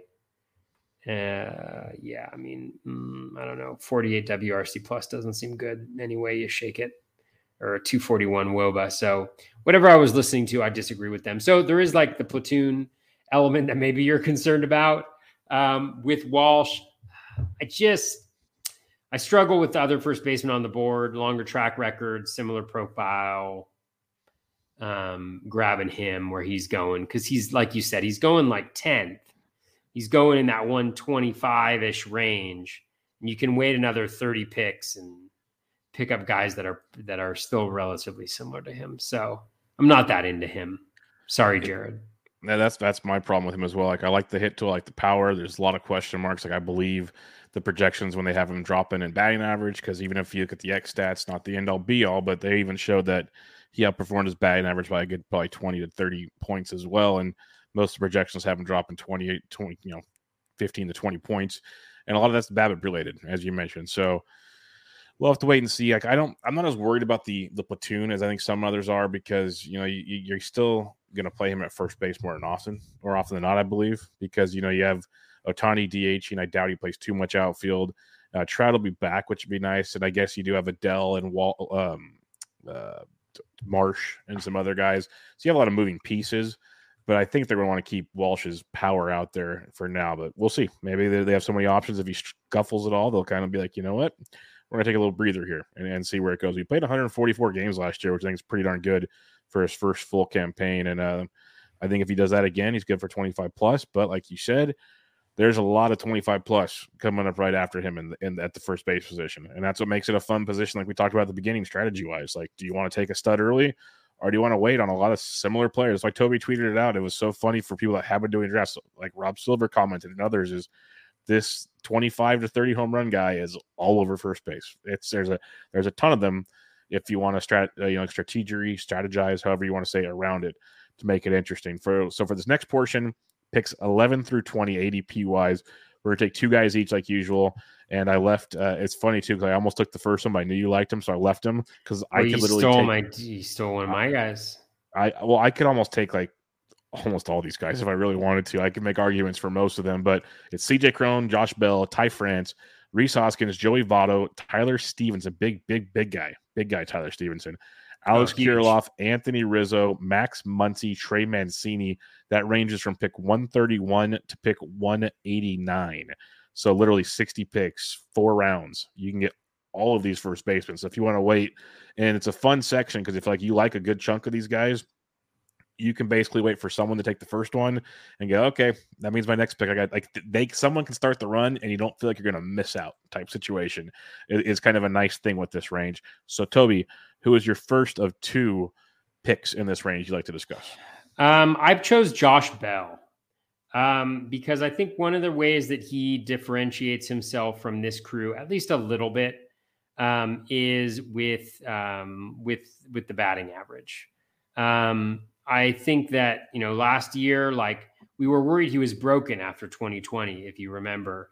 But he put it together. He had close to a, highest contact rate since 2018. So he was making a ton of contact with the ball. He was, destroying it like 150, close to 116 max EV. He had 35 barrels, 27 home runs. So maybe a little high there. 8.8% barrel rate, but he also had a ground ball rate that was like 53.5%, and so last year he had 55.7. This year he had 53.5. In previous seasons, he's had 44, 48.5, 51.1, and 50. So if he can get into the 40s, with his ground ball rate, I think you're talking about a handful more home runs. He could be among the league leaders in RBI solely because he's going to be hitting, behind Juan Soto, who's going to be on base, over 40% of the time. The Nationals Park is really nice. They now don't have any competition for him, so he's not going to be like platooning with Ryan Zimmerman anymore. He's going to be playing every day. He only had 568 plate appearances last year.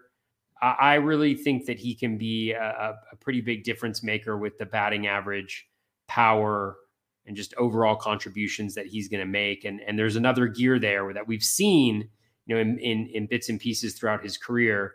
And if he could just put together that one season, where he kind of puts it all together, it could be pretty massive. So we'll see. Yep, no problem with Josh Bell in my book. My first guy, and it's just on brand for the show, and I have his autographed baseball above my TV, thanks to our wonderful trivia contest that we take place in every year.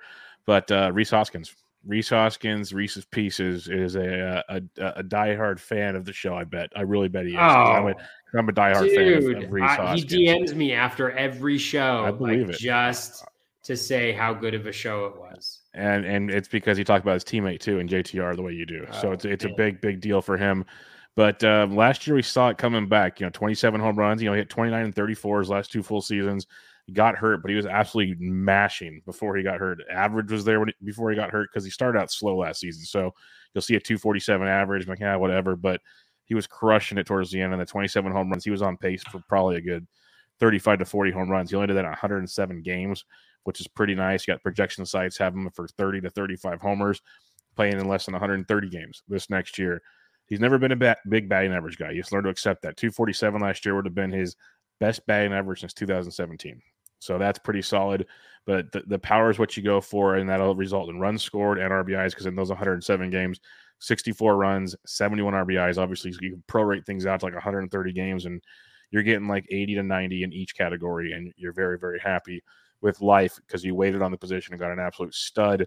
Strikeout rate stayed similar, walked a little less this last year, but the overall skill set is pretty darn good. The barrel rate, 17%, was the best of his career. Hard hit rate, 46.3%, was the best of his career. Like I said, he was destroying baseballs. And even the X stats show he slightly underperformed what the metrics might have given him on this one.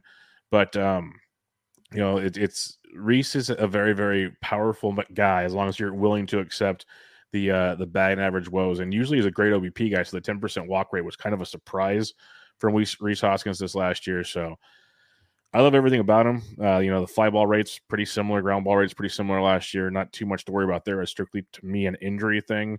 He swung a little more outside the zone this last year, but he also swung more inside the zone. He's swinging more often, which is what you like to see, at least what I like to see, because at least it's a consistent thing. It's not just one thing or the other. He's doing it everywhere, but the contact rates stayed similar to last year. The O contact is down since 2019, which is kind of a bummer, but in line with pretty much his other powerful seasons. So we can live with that. But you know what you're going to get with Rhys Hoskins as long as he's on the field, which is an if from time to time with Rhys Hoskins. But you're in line for 30-plus home runs, one of the fewer guys to do that, because I think most guys we could say 20-ish, 25, but Rhys can get you 30 to 40 if things really, really run well. But the power numbers, but with Harper there, with Realmuto there, lots of talent in Philadelphia. Like I love Rhys Hoskins. That ballpark's very conducive to power. Just stay healthy, Rhys. Just stay healthy, and big things can happen. So Rhys Hoskins is the guy that I have circled as one of my guys in this range. I would have taken him, honestly. I mean, he's so good. And a couple things one thing you mentioned there is like the batting average. I mean, if you look at his career, 247, 245, 226, 246, 259, it's really just that 1 year that he's been a huge batting average suck. And with batting average where it is today, 257 average, and, average in fantasy, like it's not hurting you as much. And like the runs, he has a career 311 runs and 326 RBI. So where there's all these guys that give you like very few runs and a lot of RBI at first base, like he provides you with both. So I absolutely agree with your choice. Sweet. Who's your next guy? Next guy, I didn't take him on purpose. I cheated. He's not in the top 20. He's not 11 to 20. But I don't. It's your guy. I don't know if I'm allowed. I don't know if I'm allowed to say this. I don't give a shit. Yeah, go for it. Yuli Gurriel is my guy.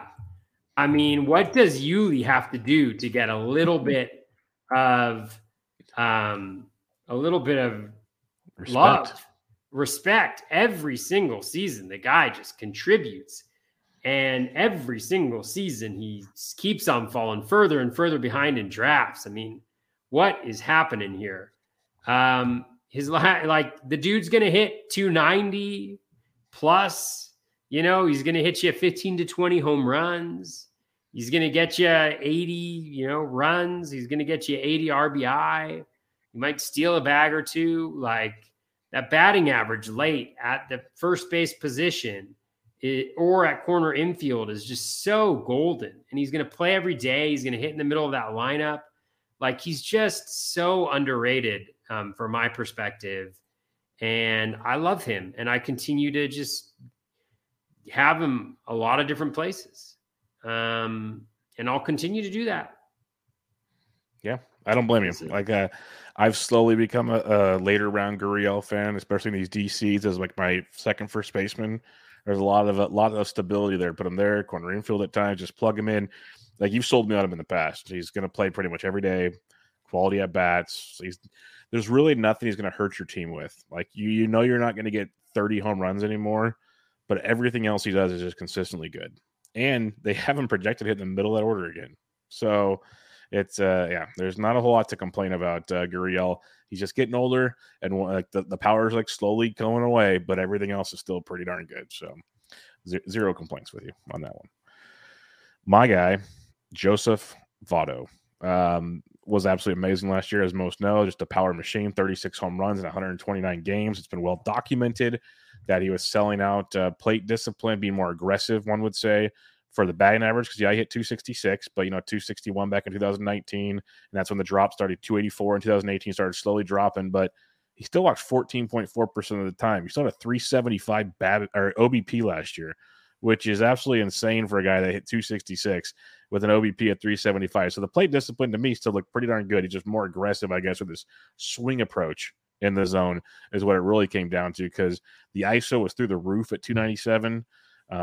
He was just a monster, and I don't see it changing anytime soon, especially playing in Great American Small Park, where he's going to get so many cheapies in that ballpark, and not many of us were cheapies to begin with. But when you go from a 9% barrel rate in 2020 to 6.4% in 2019 to 17.2 last year with a 53% hard hit rate when you've lived in the 30s your entire career, even if some regression shows up and he's now like a 12% barrel guy and a 45% hard hit guy, he's still hitting you 25 to 30 home runs. Like, he's still going to absolutely destroy baseballs.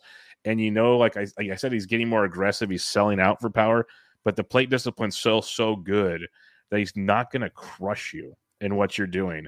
So he's quality there. He's going to have Jonathan India hitting in front of him. He's going to have like Stevenson there. He's going to have other aspects in that Reds lineup, whatever they mix and match and get guys in there. He's still going to be very, very productive. You're paying more than last year, of course. Like, I picked him up on the waiver wire. Other guys did last year. But I think he's a beast. I think he's in that fun realm here with the Bells and the Belts and all these guys that we talk about. So I'm a huge Votto fan. I've grabbed him in a few leagues as my corner infielder. Like, I'm willing to play him at first base if I need to. Like, if I just totally miss on the position, I think he's still going to be that good. And when this DH comes into play, he's one of those guys that's going to give him like 4 or 5 more years on his career, probably, because the hit tool I don't think it's going to leave with Votto anytime soon. So I'm a big fan. He's like we could say he's the National League version of Jose Abreu. Let's go with that. I think there's a lot to be said about Joseph Votto. And if he does it again this year, he's going to be getting drafted next to Jose Abreu next year. So enjoy the value while you still can is the way I look at it with Joseph Votto. So, big fan. Love it. All right. 21 and later ADP guys. Who's your one target? I kind of cheated because he's not that far back, but I did want to talk about Bobby Dahlbeck. I think he's really good. I think he's going to force his way into that lineup. The dude just absolutely crushes. He had 25 home runs last year and 453 plate appearances. He had 53 barrels last year for 20.2% barrels per batted ball event. He had almost as many barrels as Joey Votto had last year, which is just nuts. And I think what's most impressive about Dahlbeck, and again, like, he's got to make it and play on a regular basis. But what's most impressive with him is if you look at his rolling average graphs, just some of the improvements that he made, over the course of the year in a variety of different categories. And I think it was kind of talked about how Kyle Schwarber had a really positive impact on him, in kind of teaching him like how to hit the ball and where to hit the ball. But you saw like surging contact rates, especially overall contact rates toward the end of last year, still low at 67.7%, but much higher than about the 62%, 63% that he was averaging throughout his career before then. The hard hit rate surged as well, 44%. Ground ball rate fell to 29%, so he's hitting the ball in the air a ton. The O swing, improved as well, 32%. So he's really improving across the board in every single area that you really want to see those improvements happening.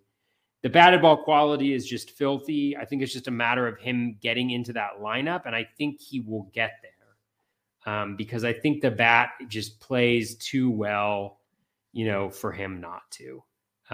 It's just, it just absolutely crushes. So is Schwarber's a free agent? Is that right? Yes, he is. He is. So Dahlbeck's penciled him for first base right now. Whether or not he ends up being there, like the dude's just good. I mean, he mashes, and the batting average isn't going to be fantastic, but if he can get that just slightly under 30%, for that K rate, he's got 35 home run plus power, and he'll be in a really nice lineup, and it'll be really fantastic. It'll be beautiful. Yeah, Dahlbeck's a fun one. Dahlbeck's definitely one. I'm with you on that. It's like there's definitely risk, very clear risk, but man, you want to talk risk reward later in the draft? Like he could put up some astronomical numbers, like you mentioned. What he did in the second half, the developments he made. If I didn't know the Kyle Schwarber stuff that you mentioned, but just looking at it, because we even joked about it last year, like he's going to hit everything hard, but he's going to swing and miss at like 70% of it. It feels like so. But he made some great adjustments, and it definitely showed as he got better and better. And he's young. We got to remember that these kids are making adjustments as they learn in the big league level, and a lot to be said about that. And he showed some big improvements. So I'm with you on that. He's a fun one. Like I think I have one share. I have one share so far. I like him a lot. I paired him with, I think, Josh Bell and Brandon Belt. I took like 3 guys in this range because I didn't have any first baseman yet. So like I paired them all. It's like we're going to roll the dice and see what happens in the DC format. So very, very intriguing option for sure. There's a lot of interesting ones. If you need like 20 home run guys in this range, there's some good later options, just not as many. Like you're going to get like 2 to 3 categories maybe as you get deeper in here. But one guy, it's kind of a personal thing because I've always wanted him to be awesome, and he's got a chance to get regular playing time now, and that's Rowdy Tellez. I am a huge Rowdy Tellez fan, projected to hit like 5th or 6th in the Brewers lineup.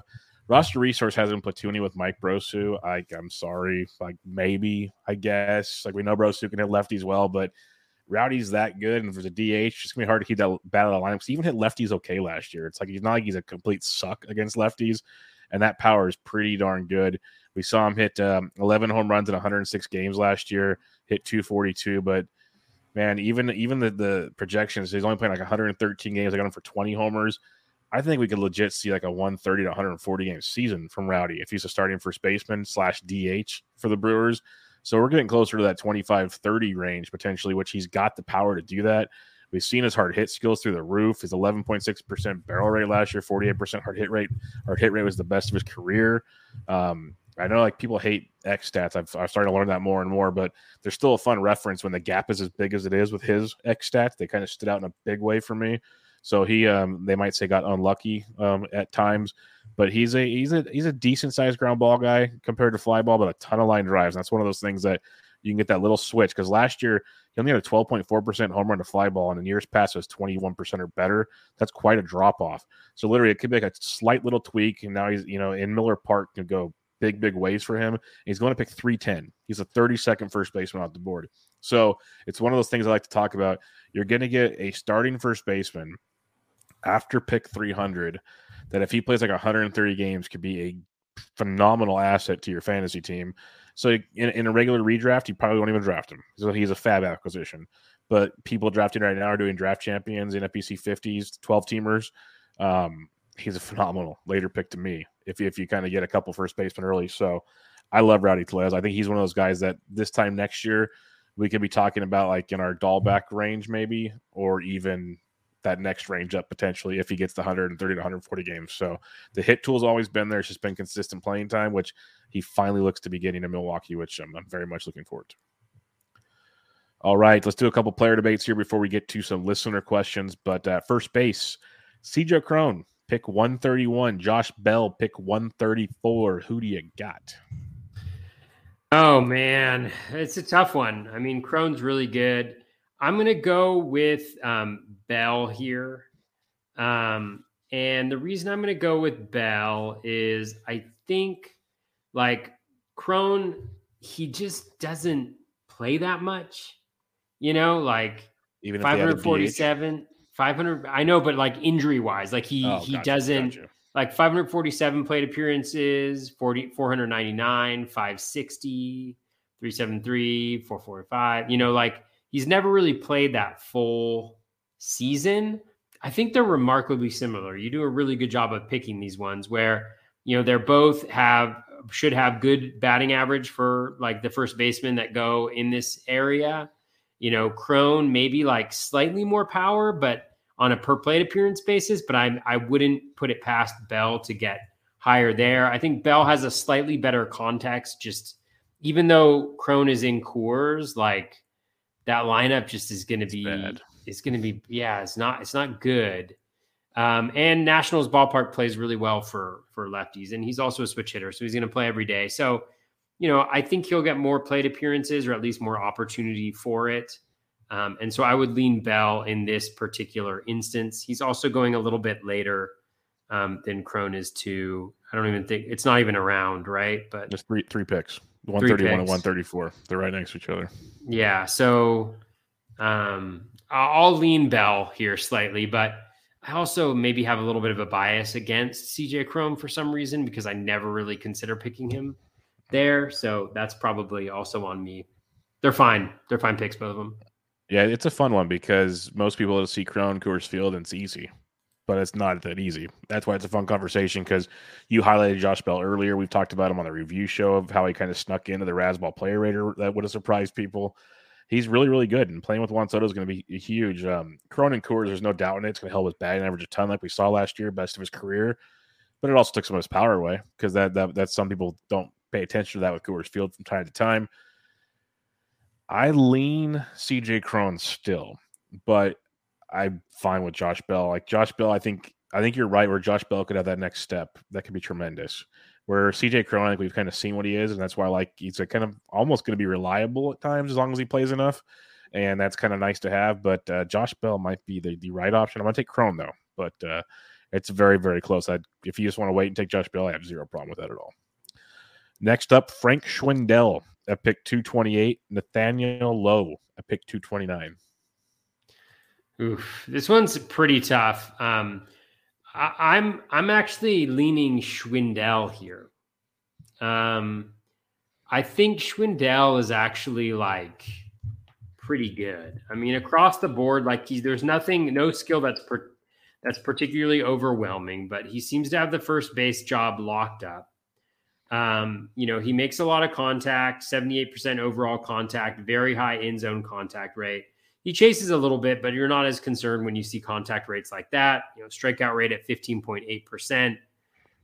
Power, like the batting average, yeah, he's probably not going to have a 348 BABIP. That's for sure. So he's not going to hit 326. But I think with the low K rate, he should have a decent batting average. The batted ball quality is also, decent enough, like 16 barrels, 8% barrel rate. So I kind of lean him a little bit in this particular one. Lowe is like, he's good, but I don't know. I haven't really seen that like power that I want to see, although he does have a higher barrel rate. So maybe I would go a lot of ground balls, this thing. It's a lot of ground balls, but maybe Lowe. Could be the next Josh Bell. Could make that adjustment. I know, but it's tough. That's why they go next to each other.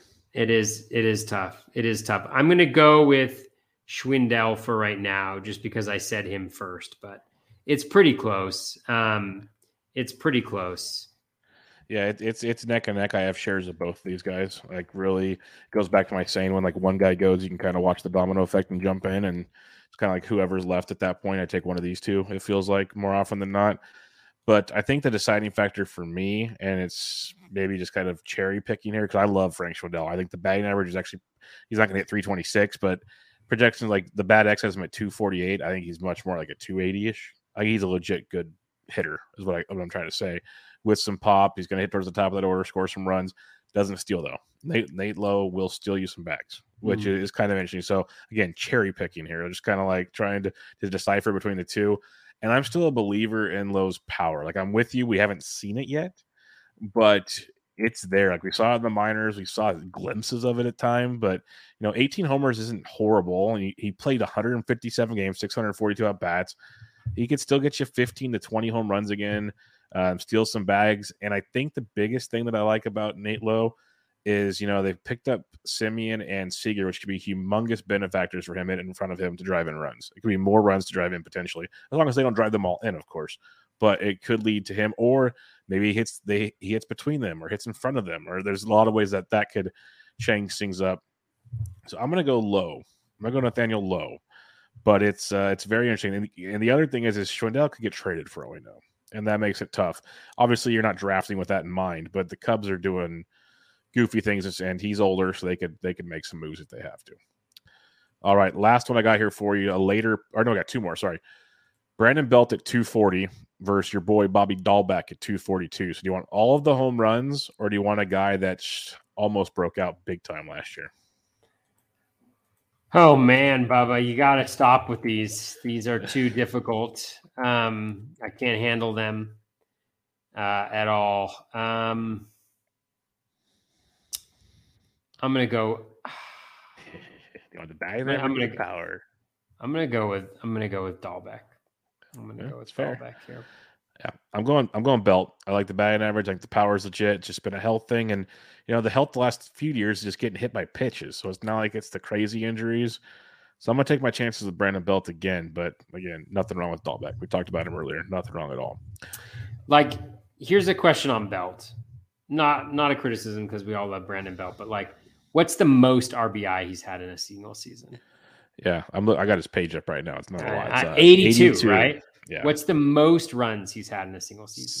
77, right? What's the most home runs he's had in a season? 29, right? So let's assume he hits career highs in home runs, 29, runs, 77, RBI, 82. It just doesn't do it for me. You know what I'm saying? That's fair. What I'm saying? And not a criticism of you choosing him, but just like... No, I get it. Yeah. I could see Dahlbeck just crushing things. Monster. No, I Dahlbeck, literally, he could be your next Big Meat Pete type guy. Like, I totally get it. Like, he could be. So you're going to get Big Meat Pete Jr. Don't undersell Big Meat Pete like that. Right? But he's got that power potential for you. Where Belt is good, it's just stay on the field. If he can play 130 plus games, I'm a big fan of what we got there. But it's a big if at time. But I just like I don't know. I think it's a safer floor where Dahlbeck's got that ceiling. So kind of pick your poison in that regard. The last one I have, it's a fun one. First base outfield eligible, both these guys. You got Lamont Wade Jr. sticking with the Bay Area boys at 309. Yoshi Tsutsugo at 312. Oh, dude, Yoshi all day. Yoshi all day. I mean, I think that the problem is that Lamont Wade he's gonna platoon. There's no way he gets out of that platoon there. Well, the injuries got him a lot of playing time because he played first base and outfield, but it's tough. Yeah, and I think Yoshi, is going to play pretty much every day there for the Pirates in that lineup. He improved dramatically. I think it was Jeff Zimmerman that had his kind of rolling average graph up, and he just really seemed to thrive when he got to Pittsburgh. And he was playing every day and he was having that opportunity. So I think the plate appearances in the middle of that lineup, playing every single day, I think I will go in that direction. I think because I like Yoshi Tsutsugo. Yeah, I like Yoshi as well because I think he's going to have regular playing time, like you said. That's a big difference.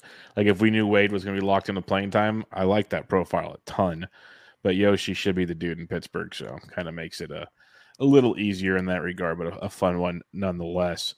All right, listener questions. We had a lot of them from you guys. We got a lot of them, Bubba. We're an hour and 35 minutes in, ladies and gentlemen. So this is a test to Toby here. This is a test to Toby. We're going to skip Rob Silver because he's being funny, but I'm going to give him respect. He has to, which player projected for 250 and 25 and 0 failed to hit 25, the whole thing. It was funny. It was a joke to the tweet. But JB at Beat Rick and Frank asks, do we like Hunter Dozier for a comeback player? Yeah, I don't mind Hunter Dozier at all. I mean, he's going really late. He's going in the early to mid 300s. I like, he doesn't have first base eligibility. Oh man, he came one game short in the NFBC. So I haven't really been thinking about him from a first base perspective. But I've always liked Dozier a lot. I think he struggled very clearly through injury all of last year with the thumb that really hurt his batting, but he started to put it together towards the end of the season. And I think he's the type of guy where, again, health is a major issue. He's only had 500 plate appearances. Well, he's had it twice, in two of the last three, well, I guess in the last 2 full seasons. But he's a guy who can put it all together in stretches, that are very, very impressive. I mean, where he's got elite plate discipline, elite contact, elite ground ball in terms of low ground ball rate. And then he's just absolutely hitting the ball hitting the ball hard. And so I think he struggled a lot with the thumb last year. I think he's going to play every day. He's going to steal you a handful of bases. He's going to hit, 15 to 20 home runs. The batting average is a little bit of a sore spot, but I do think that he's capable of hitting above that. I think I could see him hitting 250 with 20 home runs, 5 stolen bases, and 70-70 or something like that. Like similar to that 2019 season was kind of his pinnacle. But I think that's an example of, what you could see again. He's 30, so he's not super old yet. Yeah, I like Hunter Dozier. I got kind of told that's foolish by a couple of very smart people the other day on Twitter, one being Vlad Sedler, Anthony Gialdi, and Vin Armbarn. So Ryan Venancio. So I was told I was being, foolish for hoping good things about him, but I agree with everything you said. I've dug in on Ryan Dozier many years, and I love what I see from him. I keep buying back in because his price gets cheaper and cheaper. It's like, I think two of them are Royals fans, so they're kind of jaded in that situation. But if where he's going in a draft, if you can get me close to 15 to 20 homers with, like you said, 5 to 10 steals and be productive, I think that's pretty outstanding. They're worried about consistent playing time. I'm like, I don't see where he wouldn't play regularly, but somewhere between the outfield and third base right now looks good, unless they just really want to but they want to put Mondesi at DH. So it makes perfect sense to play Dozier. So until I hear otherwise, I like Dozier quite a bit. They were more concerned about his swing and miss and his batting average woes, but I'm not quite there. Mm-hmm. All right. Big John Stud, MLB moving average, Johnny L. Better chance of maintaining huge disciplinary gains from 2021. Big Meat Pete the Polar Bear or Matt Olson? I already know your answer. Big Meat Pete. Yeah, it's Big Meat Pete. We talked about it quite a bit earlier. So yeah, it's Big Meat Pete. We're both on board on that one. All right. Ben Tid at Breaking Ben _T asks, what are your guys' thoughts on the takes that say don't draft the guys going in the 50 to 90 range and instead take those in the Votto range, early to mid 100s? Are the ones that say skip the Votto range and draft guys in the 200s like Belt instead? So do you want to skip the early guys and get the Votto range, or just go, or for your sake, the Bell range? Or do you want to go another 100 picks and get a guy there? Where do you prefer to get your I like the middle. I like that middle ground. I like the Bell, Hoskins.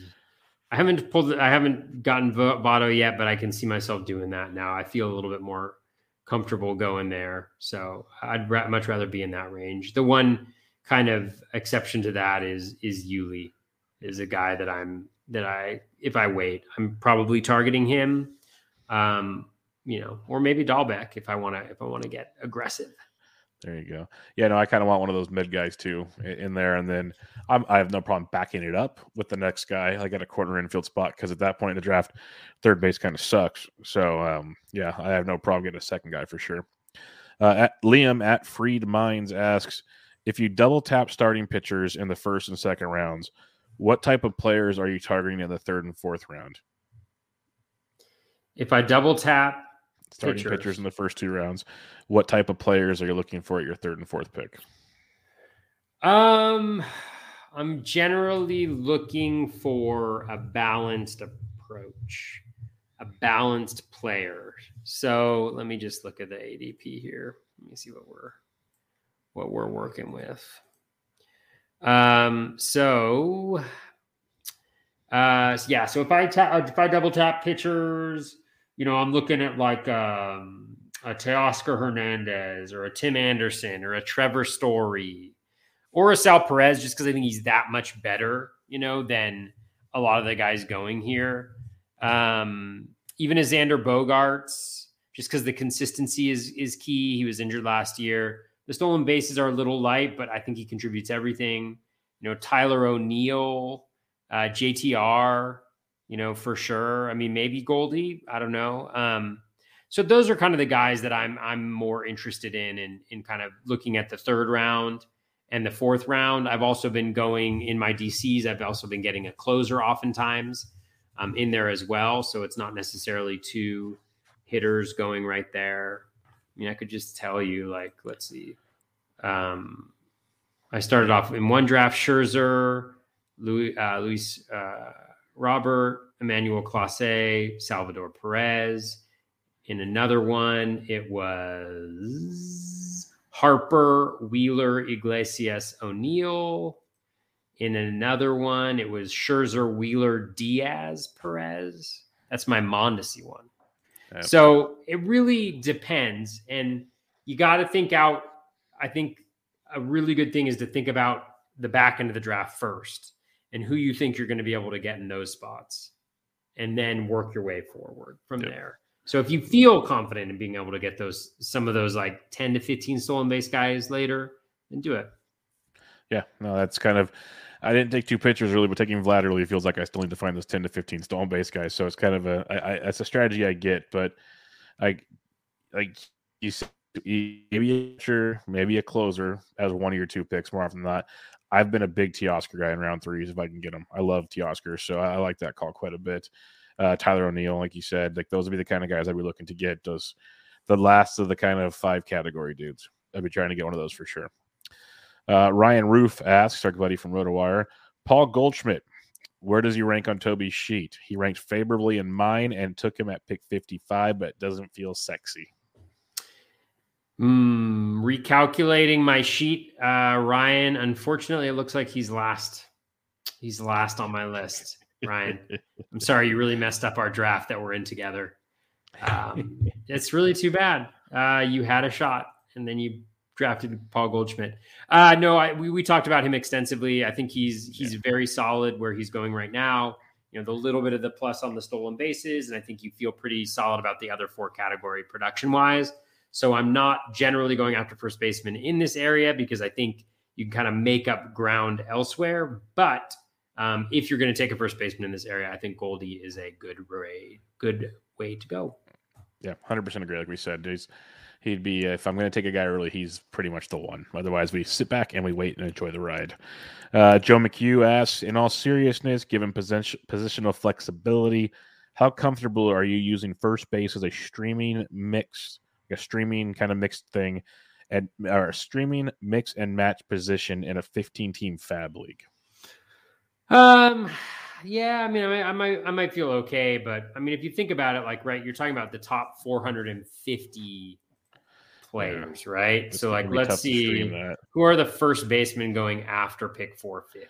Yeah, it's not great. It's like Miggy, Prado, Profar, Casas, Edwin Rios, Jace Peterson, Lewin Diaz. So there's like some guys who could be interesting for sure and cobble it together, but I'm not seeing any, like, outside of maybe Miggy, like guys who are going to start and play every single day. And they're going to really drain your average or something. Like they're going to drain categories for you. Yeah.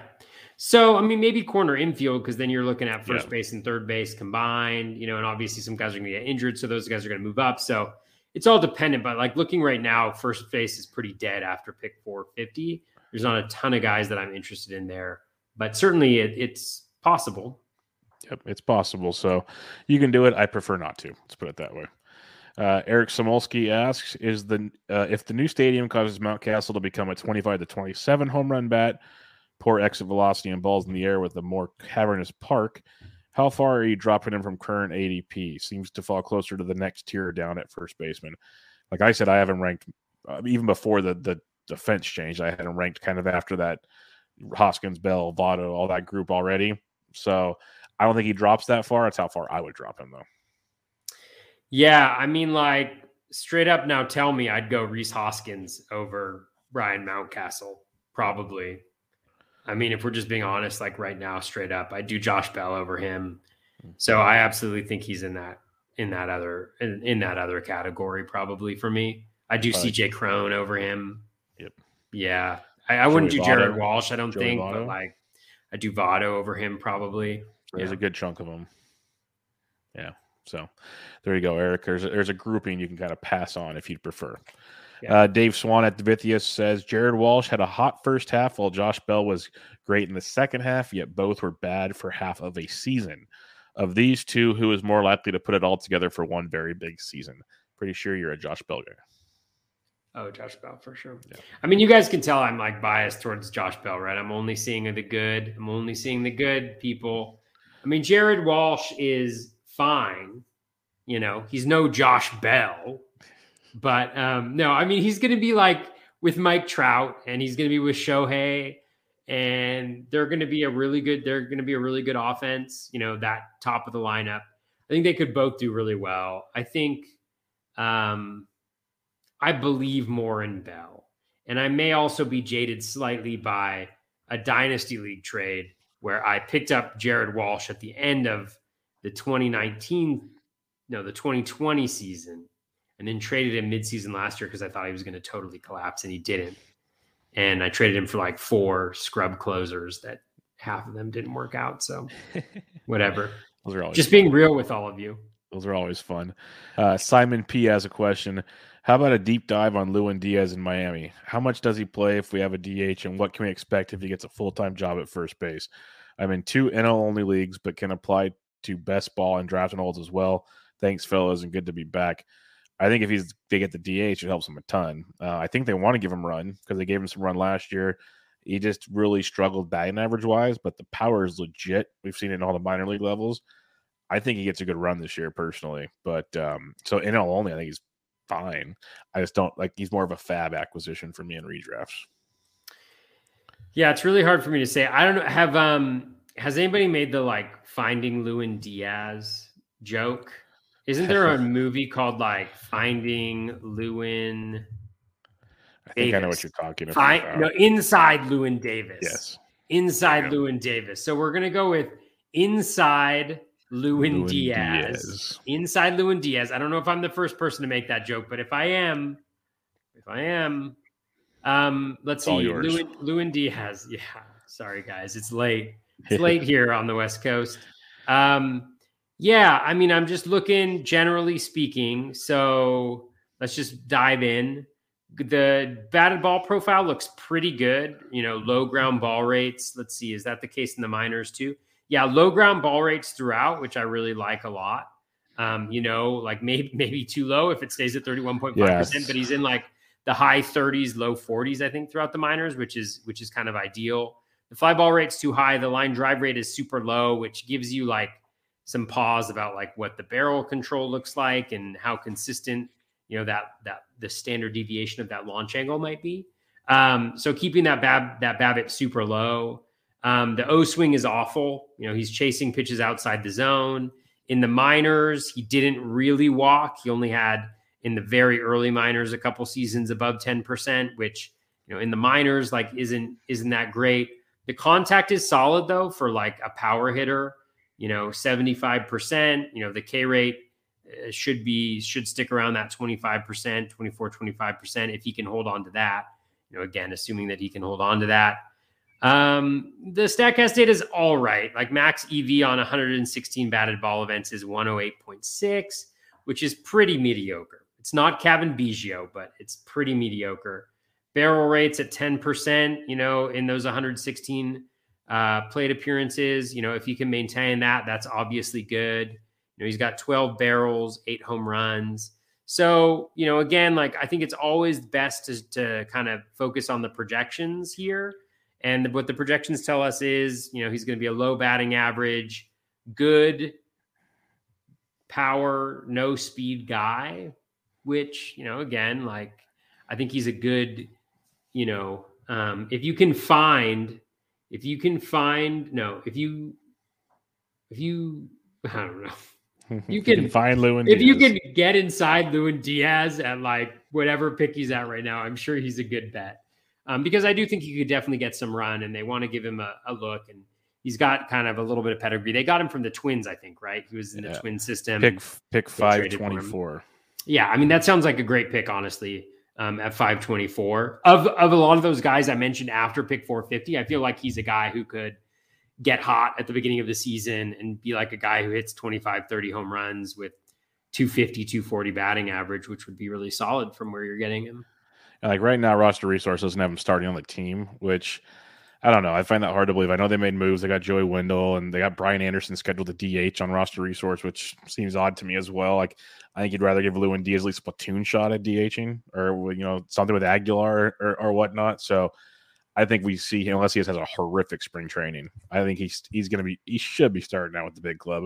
The power's legit. You mentioned some of the profile things, even looking at his swings, his contact rates are good. He just swings so darn much. Like his overall swing is like 10% above average, let alone his O swing. But his O contact's just below average. His regular overall contact's just around a little below average. So it's like, if you just hone that in a little bit, he's young. So like hone it in a little bit and see what you can figure out. Hang out in the cage with Jesus Aguilar a while. Let him talk to you for a bit. And some of these other guys, you never know what he could pull out. But I think especially like a dynasty NL only, someone to definitely keep an eye on, if not take a late flyer on, because I think he could be a nice late power source for sure.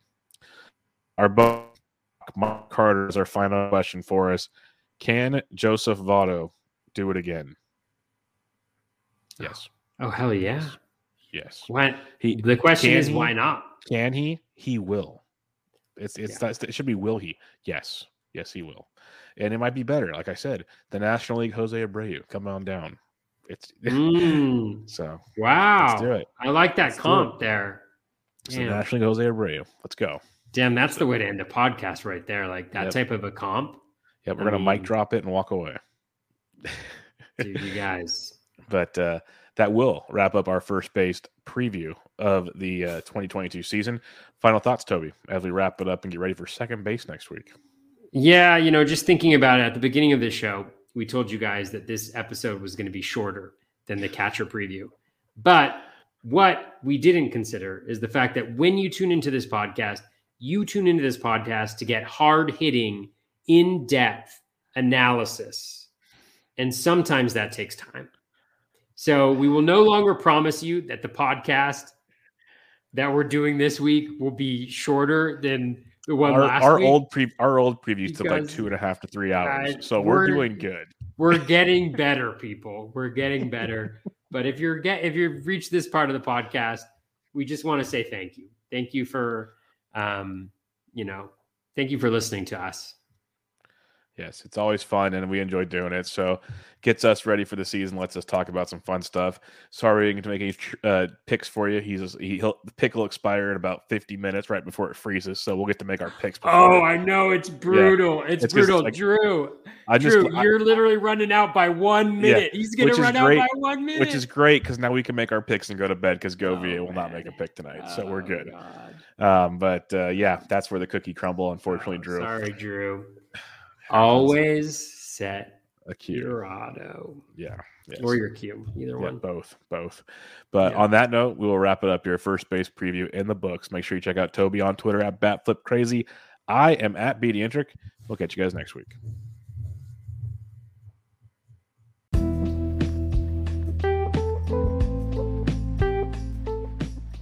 That's going to wrap us up for episode 206 of the Bat Flip Crazy podcast, in edition number 110 of Bubba and the Bat Flip. That was a lot of fun. It was a lot of fun going through first base with Bubba. I really enjoy these preview podcasts. I learn a lot. I know as I go through them, I hope you all are learning something as you listen to them as well, or at least being entertained by my god-awful jokes. So if any of those things are happening, it's at least a somewhat successful podcast. So thanks so much for listening. Really appreciate it. Best of luck with all of your fantasy drafts, all of your fantasy baseball research. Take care and be kind to one another.